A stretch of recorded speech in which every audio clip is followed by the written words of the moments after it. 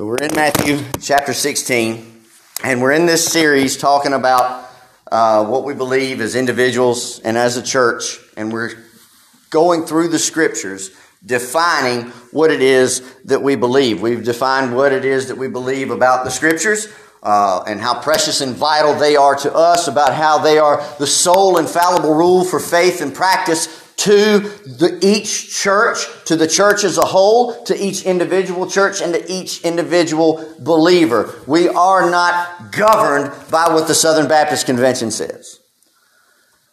Christians are not governed by what other denominations may say. We're governed by the inspired, infallible, inerrant, and authoritative Word of the living God. And then we moved out from that. We began with the scriptures because this is the scripture that from where we define everything else. And then we began to talk about what we believe about God. Today I was going to say, what do we begin to talk about? What do we believe about the Son of God? But before we do that, the Lord led me to this passage in Matthew chapter 16, and you'll see why as we begin to read it. So today, as opposed to talking about what we believe about God the Son, what do they believe about God the Son? What do they believe about Jesus? So look with me, Matthew chapter 16, and I want to read to your hearing verses 13 through 20. Verses 13 through 20 of Matthew 16, these are the words of the living God. Now when Jesus came into the district of Caesarea Philippi, he was asking his disciples, saying, "Who do people say that the Son of Man is?" And they said, "Some say John the Baptist, and others Elijah, but still others Jeremiah or one of the prophets." And he said to them, "But who do you say that I am?" And Simon Peter answered and said, "You are the Christ, the Son of the living God." And Jesus answered and said to him, "Blessed are you, Simon Bar-Jonah, because flesh and blood did not reveal this to you, but my Father who is in heaven. And I also say to you that you are Peter, and upon this rock I will build my church, and the gates of hell will not come against it. I will give you the keys of the kingdom, and whatever you bind on earth shall be bound in heaven, and whatever you loose on earth shall be loosed in heaven." Then he warned the disciples that they should tell no one that he was the Christ. Let us pray. Our most gracious Heavenly Father, we come now to the reading and the hearing and the explanation of your precious holy word. God, we do pray that your blessing would be upon it as we have read it, as we have heard it, and now we pray that you would bless its exposition. Father, we pray that what goes forth would not be from me, but would be from you, that you would take this and make it applicable to every heart, to every life, to let it manifest in the hearts and the lives and in the walks of each one of us. For all these things we ask in Jesus' precious and holy name. Amen. So, we look at this passage. We look at this text. We look at this conversation of the Lord Jesus and his disciples. And he asked them that question, who are they saying that I am? So we're going to think about that first. Point number one, what does the world say about Jesus? Off the top of our head, we know what the world says, that if they don't outright deny him, they'll say that Jesus was a good man. He was a good teacher. He was a prophet, or he was just that particular religion's main figure. But what they won't say is that he is God. Now, I took these notes. I'm going to read some of you. I want to give them to you. Just facts that I got from a study done by the Barna Group, who put out this study in 2015. So these statistics are a little dated, but they're still relevant for now. They asked the vast majority of people, the vast majority of Americans do believe Jesus was a real person. So the vast majority of people believe that Jesus was an actual person, that he was actually a real historical figure.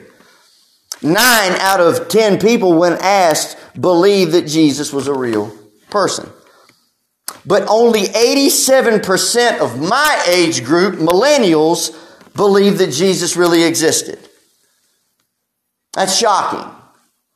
From my age group, millennials and going down, is when we begin to lose people. Only 87% of millennials believe that Jesus really existed. And they didn't have any statistics for this Generation Z, but undoubtedly it has to be lower than that. We're losing the younger generation. We're losing the younger generation because of the public propaganda mills. We're losing the next generation because of colleges and universities and the entertainment of the culture. We're losing the next generation because of this godless, God-hating society that is everywhere. 56% of adults believe that Jesus was God, while 26% said that Jesus was only a religious spiritual leader. So they think, well, that's 56%. Well, this is 2015 statistics. 56% of adults believe that Jesus was God, while 26% said that he was only a religious spiritual leader. He was just like Muhammad or Buddha. And 18% say that they're unsure whether or not Jesus was divine. And then back to my age group again, 48% of the millennials that were interviewed believed Jesus was God. 48%. That's less than half. Less than half. 35% of young adults say that say instead that Jesus was merely a religious figure or a spiritual leader. And 17% of the people that were asked were unsure. They didn't know what he was. But in the older generations, we see the belief in Jesus as divine is still more common. 55% of Generation X, that's the generation before me, they still believe that Jesus is divine. 58% of the baby boomers, that's the generation that came after World War II, nearly 2/3, they're 58%. They believe that. And then older than that, 62%. So the older you see generations, the more they are still tied to the Scriptures. The younger, the less tied they are to the Scriptures. That's how our world believes. That's how the vast majority of our nation is becoming more and more and more secular.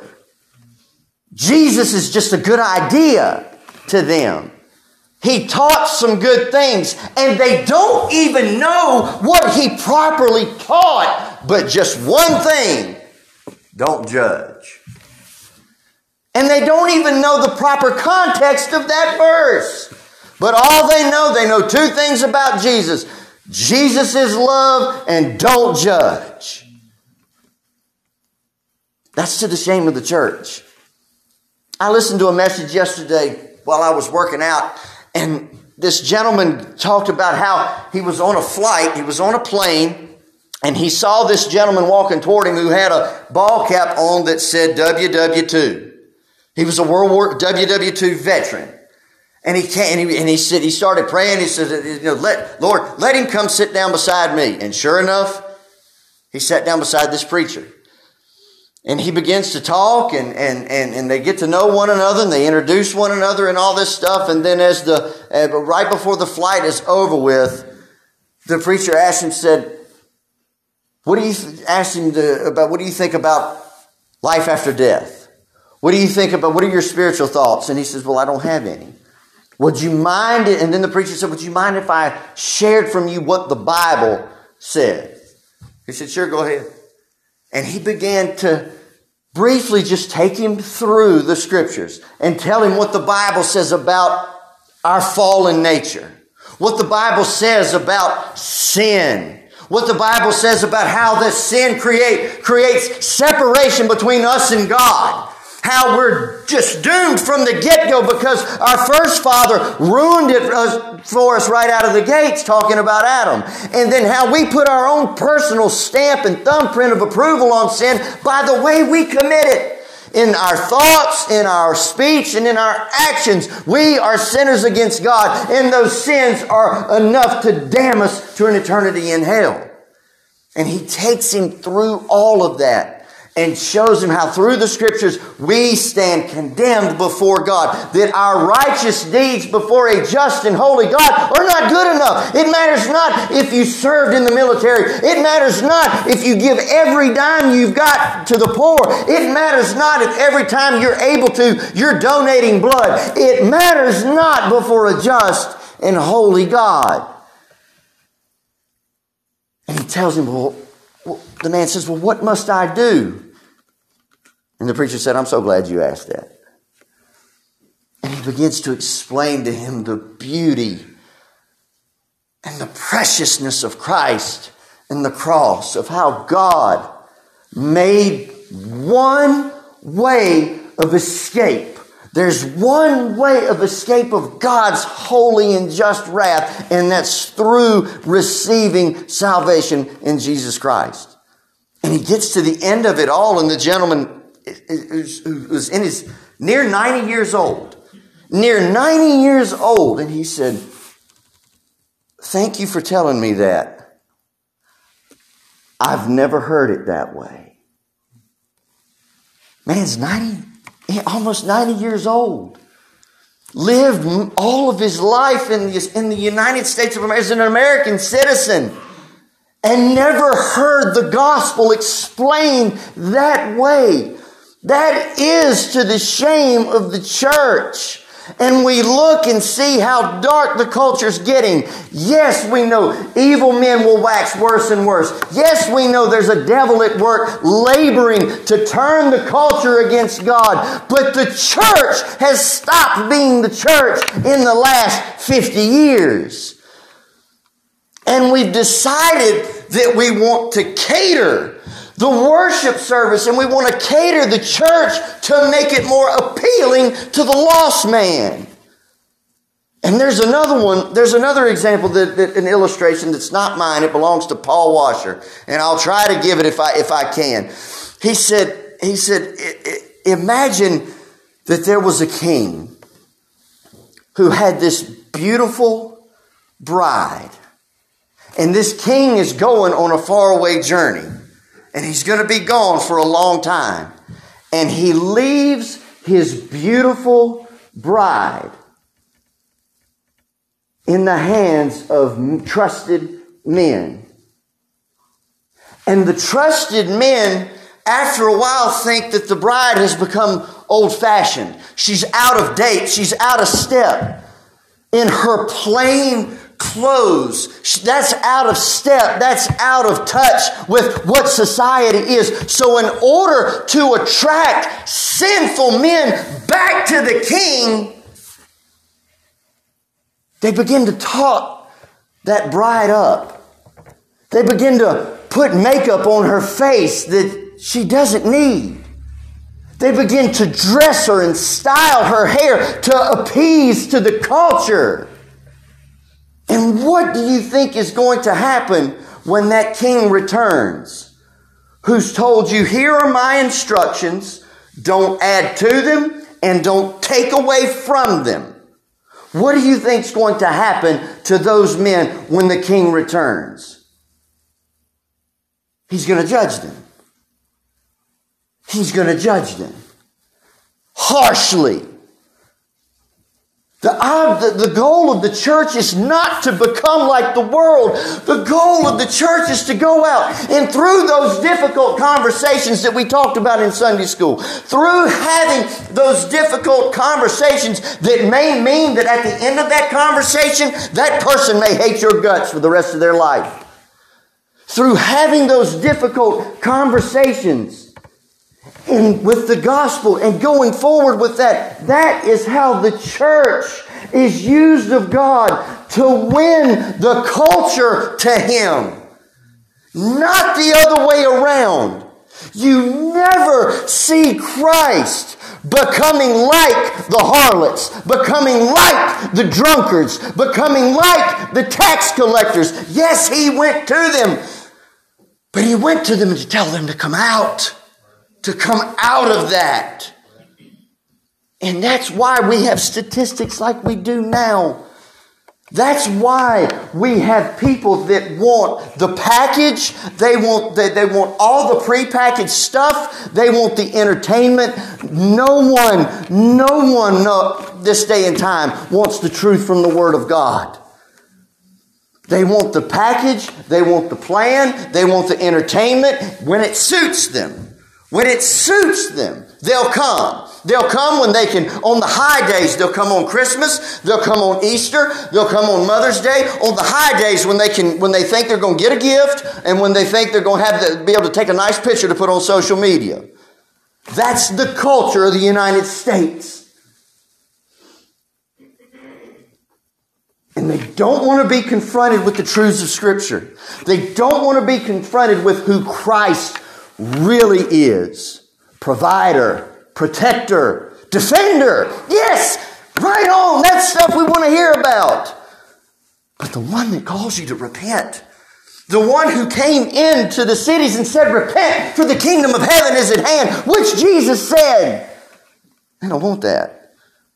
Because repent means I've got to die. I've got to come to Christ and die. I've got to leave what I want behind and I've got to give it up. I've got to think about what I wanted, what made me happy. I've got to think about it like God does now. I've got to leave it behind and I've got to come to Christ. Nobody wants to do that. People by and large don't want to do that. And that's why we see beliefs about Christ the way that they do. How do the other religions view Jesus? How do the other religions view Jesus? Judaism believes that Jesus was the son of Mary. They have other books other than the Pentateuch, the first 5 books of the Old Testament. Genesis, Exodus, Leviticus, Numbers, Deuteronomy. Other than they have other books like the Talmud, and they teach that Jesus was Mary's son. They teach that Jesus was a teacher, that he had many disciples, that he was respected, that he even performed miracles, that he claimed to be Messiah, that he was crucified on a Roman cross. They acknowledge that his followers believe that he rose from the dead. But Jews themselves don't. Close only counts in horseshoes and hand grenades. You ever heard that saying? It doesn't matter how close you get to that narrow gate. If you don't come all the way through, you're not in the kingdom. If you don't come all the way through the door that is Jesus Christ, you're not in the kingdom. Islam, even the Muslims believe that in Jesus. They believe that Jesus was born of a virgin. They believe that Jesus is to be revered and respected. That's why when you hear a Muslim speak of Jesus Christ, they'll say, Jesus Christ, peace be upon him. They do revere him as a prophet. They revere him as a prophet, as a wise teacher, as one who worked miracles and even ascended to heaven. And they acknowledge that that he's going to one day return, but he's returning as a Muslim. They don't believe that he was the divine Son of God. And the Hindus believe that Jesus was a holy man, that he was a wise teacher, that he was a God. Not the God, but a God. Hinduism believes that there are myriads of gods. Same with Buddhism. Buddhism is similar to Hinduism. They believe that Jesus was an enlightened man and a wise teacher. And then there's New Age. And I'm going to hunker down on New Age for a minute and give you more details about it than any of the others, because New Age has crept into the church. A lot of New Age beliefs have crept into the church. New Age is kind of a combination of Hinduism and Buddhism.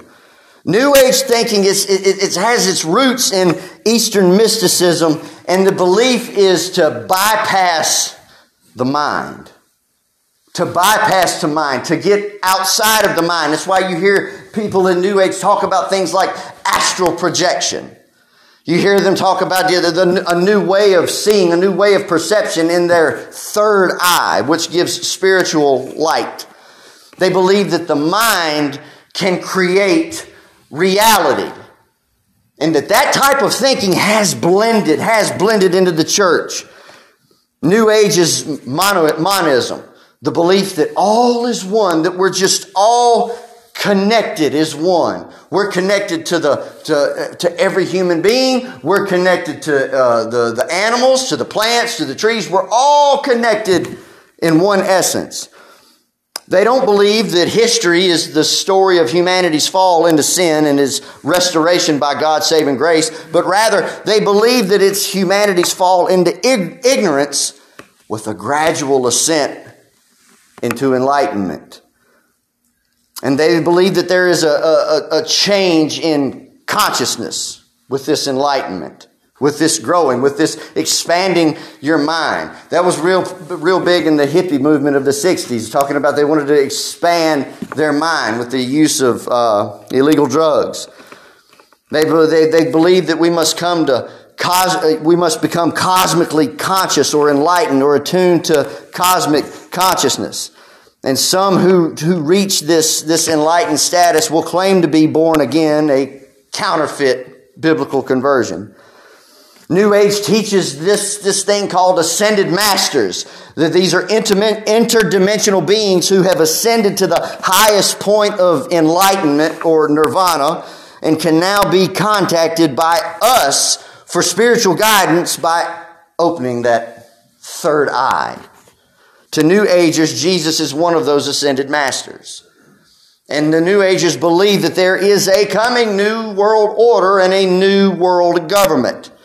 New Age thinkers that there will be eventually a progressive unification of world consciousness.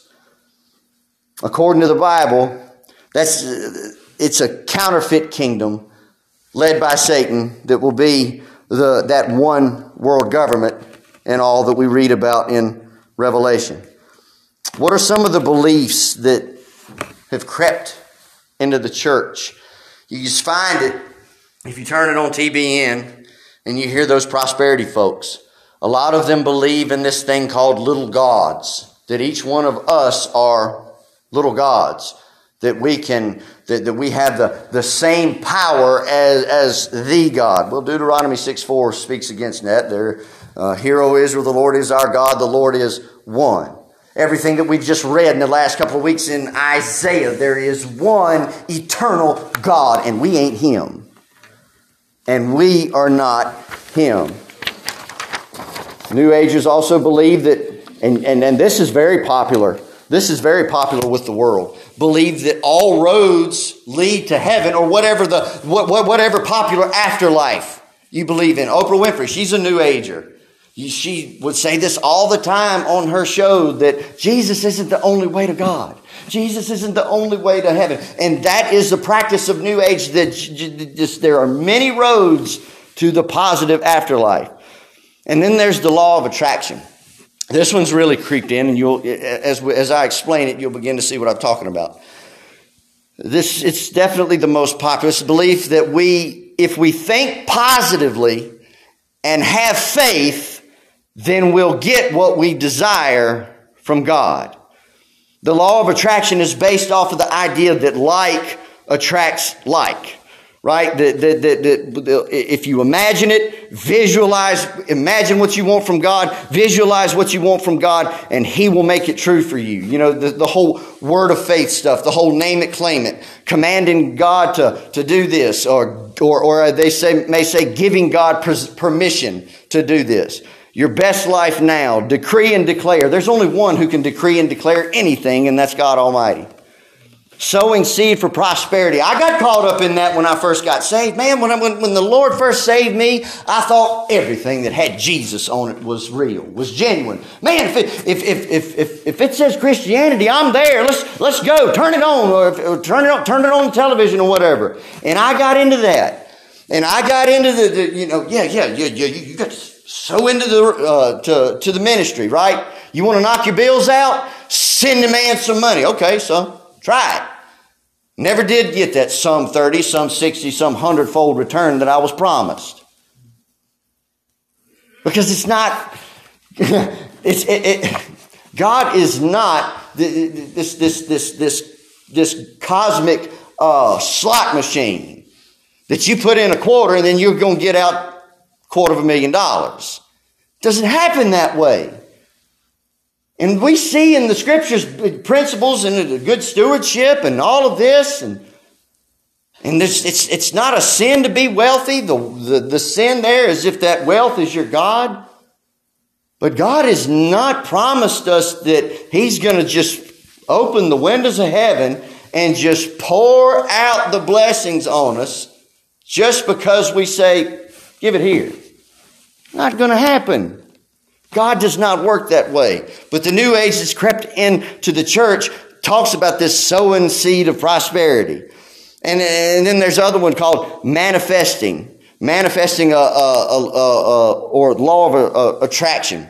Let me give you an example of that. You hear people say oftentimes, and here's an example. You know, you really ought to go get that checked out because it could be. Stop right there. Stop right there. Don't you speak that over me.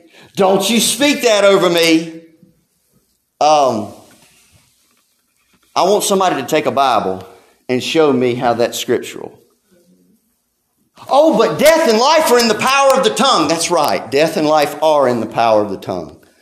You and I have the capability with our words, with the words that we say and the way that we say them, to tear somebody down or to build them up.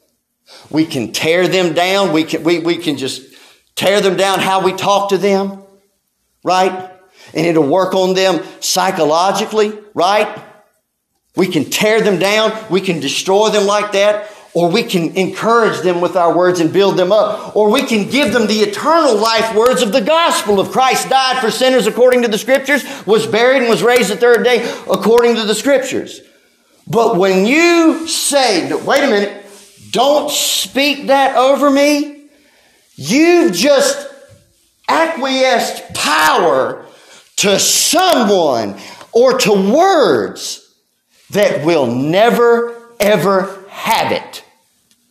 And you've taken it away from the one who sits in heaven, who has all authority and all power.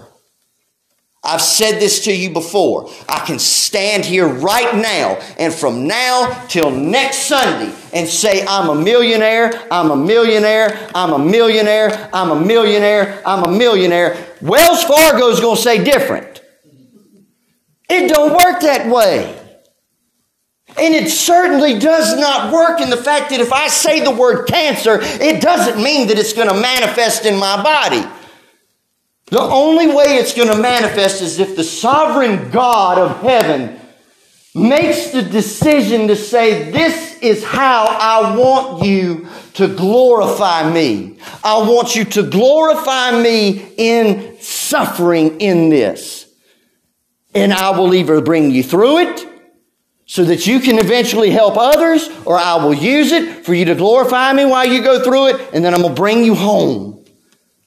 But this idea that speaking things over, speak life into something, there's no scriptural backing for it. You cannot find it. It is mysticism. It is superstition that has crept into the church. It should not be found in our heart and mind or our mouth. And if you are one who falls into that and does that, I say without apology, you need to repent. You need to repent, and you need to condition your mind. You need to train your mind. You need to renew your mind to take every thought captive and bring it into the obedience of Christ. We don't have that power to speak things into existence. There's only one who can create things from nothing, and that's God Almighty. We don't have that power. And that's more mysticism and New Age that has crept into the church. Listen to what Paul writes in Colossians chapter 2, verse 8. Colossians chapter 2, verse 8. The Apostle Paul says, "See that no one takes you captive through philosophy and empty deception according to the tradition of men, according to the elementary principles of the world, and not according to Christ. See that no one draws you in by superstitiousness. I mean, when you say, oh, don't speak that over me. It's the same thing as the people that spill salt and then want to throw it over the shoulder. Or if a black cat runs in front of the road while they're going down the road, they're putting X's on the windshield. And it's taking their eyes off of God, who we should be trusting in, who has all authority, who has all power, and it's giving it to something that doesn't. And that's what's crept into the church. That's what has crept into the heart and into the life of many a Christian here in the United States. So that's what the world says. That's what the world says. What does the world say? Verse 14 says, well, some say John the Baptist, some say Elijah, some say Jeremiah or another one of the prophets. That is what the world says. He's just a good religious man who taught some good religious things, but he is not God, and the belief that he's not God says he has no authority over my life. That's what the world says. What does the Bible say? Well, I'm not going to delve into that too much. That'll be what we get into next week. And what does the Bible say about Christ? But we need to look no further than John 1:1, right? In the beginning was the Word. And the Word was with God. And the Word was God. God was the Word in the beginning. God was the Word in the beginning. He was there. Christ was there in the beginning with God. Colossians chapter 1, beginning in verse 15 says, Jesus, who is the image of the invisible God, the firstborn of all creation. In him all things were created, both in heaven and on earth, visible and invisible, whether thrones or dominions or rulers or authorities. All things have been created through him and for him. And he is before all things, and in him all things hold together, and he is the head of the body of the church. That's who Christ is. He is the head of the body of the church. He is the sinless Son of God. He is the Savior of the world. And again, we'll get into more detail about that next week. Thirdly, who do you say Christ is? Who do you say Jesus is? That's the question that that Jesus puts to Peter. That's the question that we need to put to others that are outside of Christ. Pray now for God to give you the courage, to give you that courage to have those difficult conversations, those uncomfortable conversations. Pray for God to give you that, to be able to ask someone, hey, what do you think of Christ? In the hopes that it would push them, that it would drive them to come to know him as Savior. Look at what Peter says. And Peter says, he said, you are the Christ, the Son of the living God.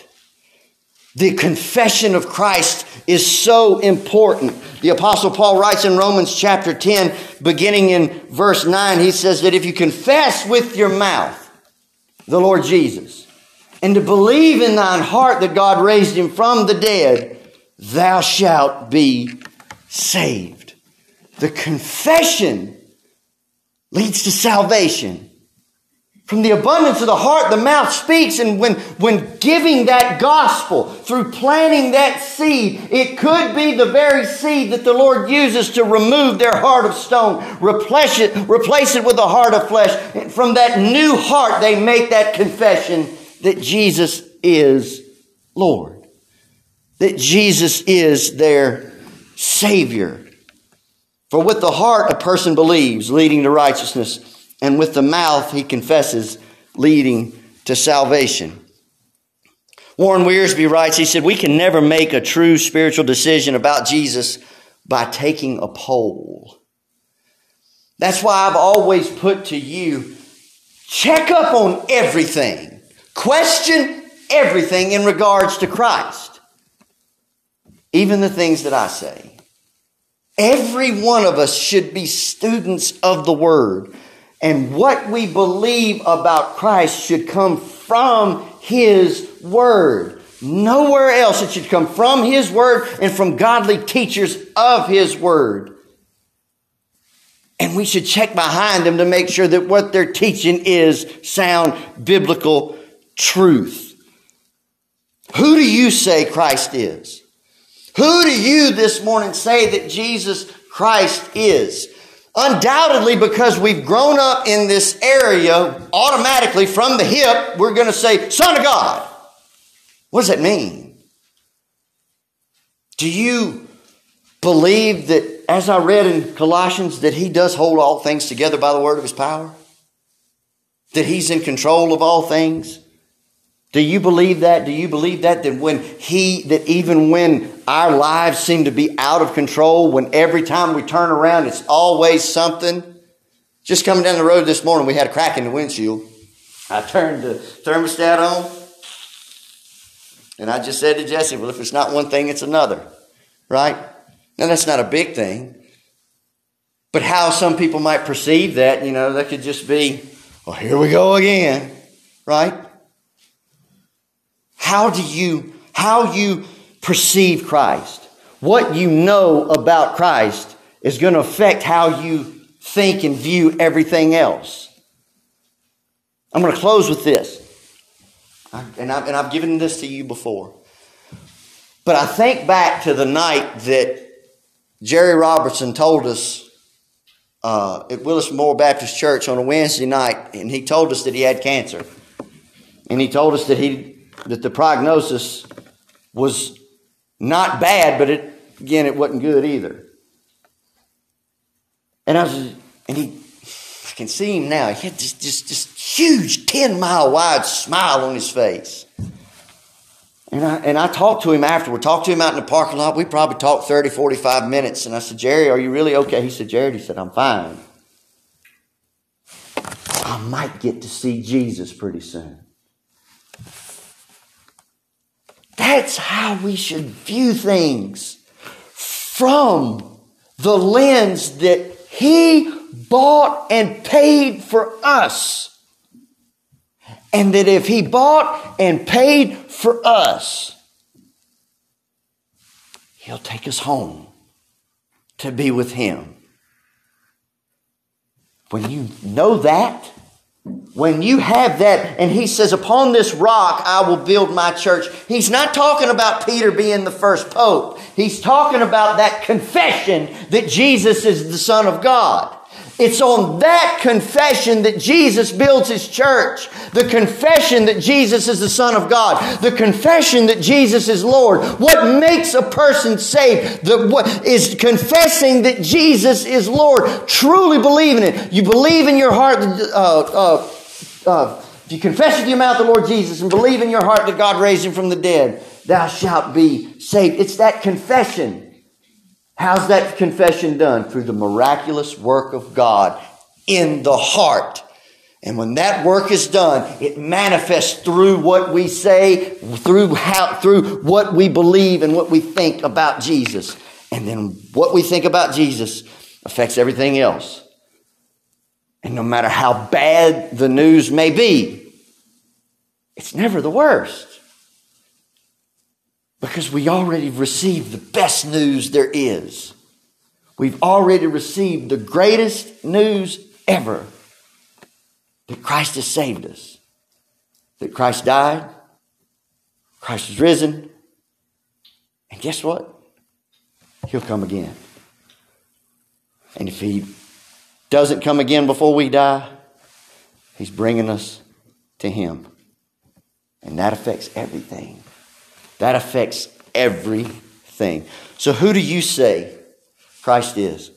I'm trusting that everybody in here is truly repentant and saved by the grace of God. But have you grown in that knowledge? Do you know Him as just the Savior who saved your soul? Or do you also know Him as Lord? The one who's in control of everything. They may be. I told you during prayer time that they're making their talks about how we may be headed toward another financial collapse, like we did in 2007 and 2008. Christ is still in control. When the earthquakes happen in Turkey, Jesus is still on the throne.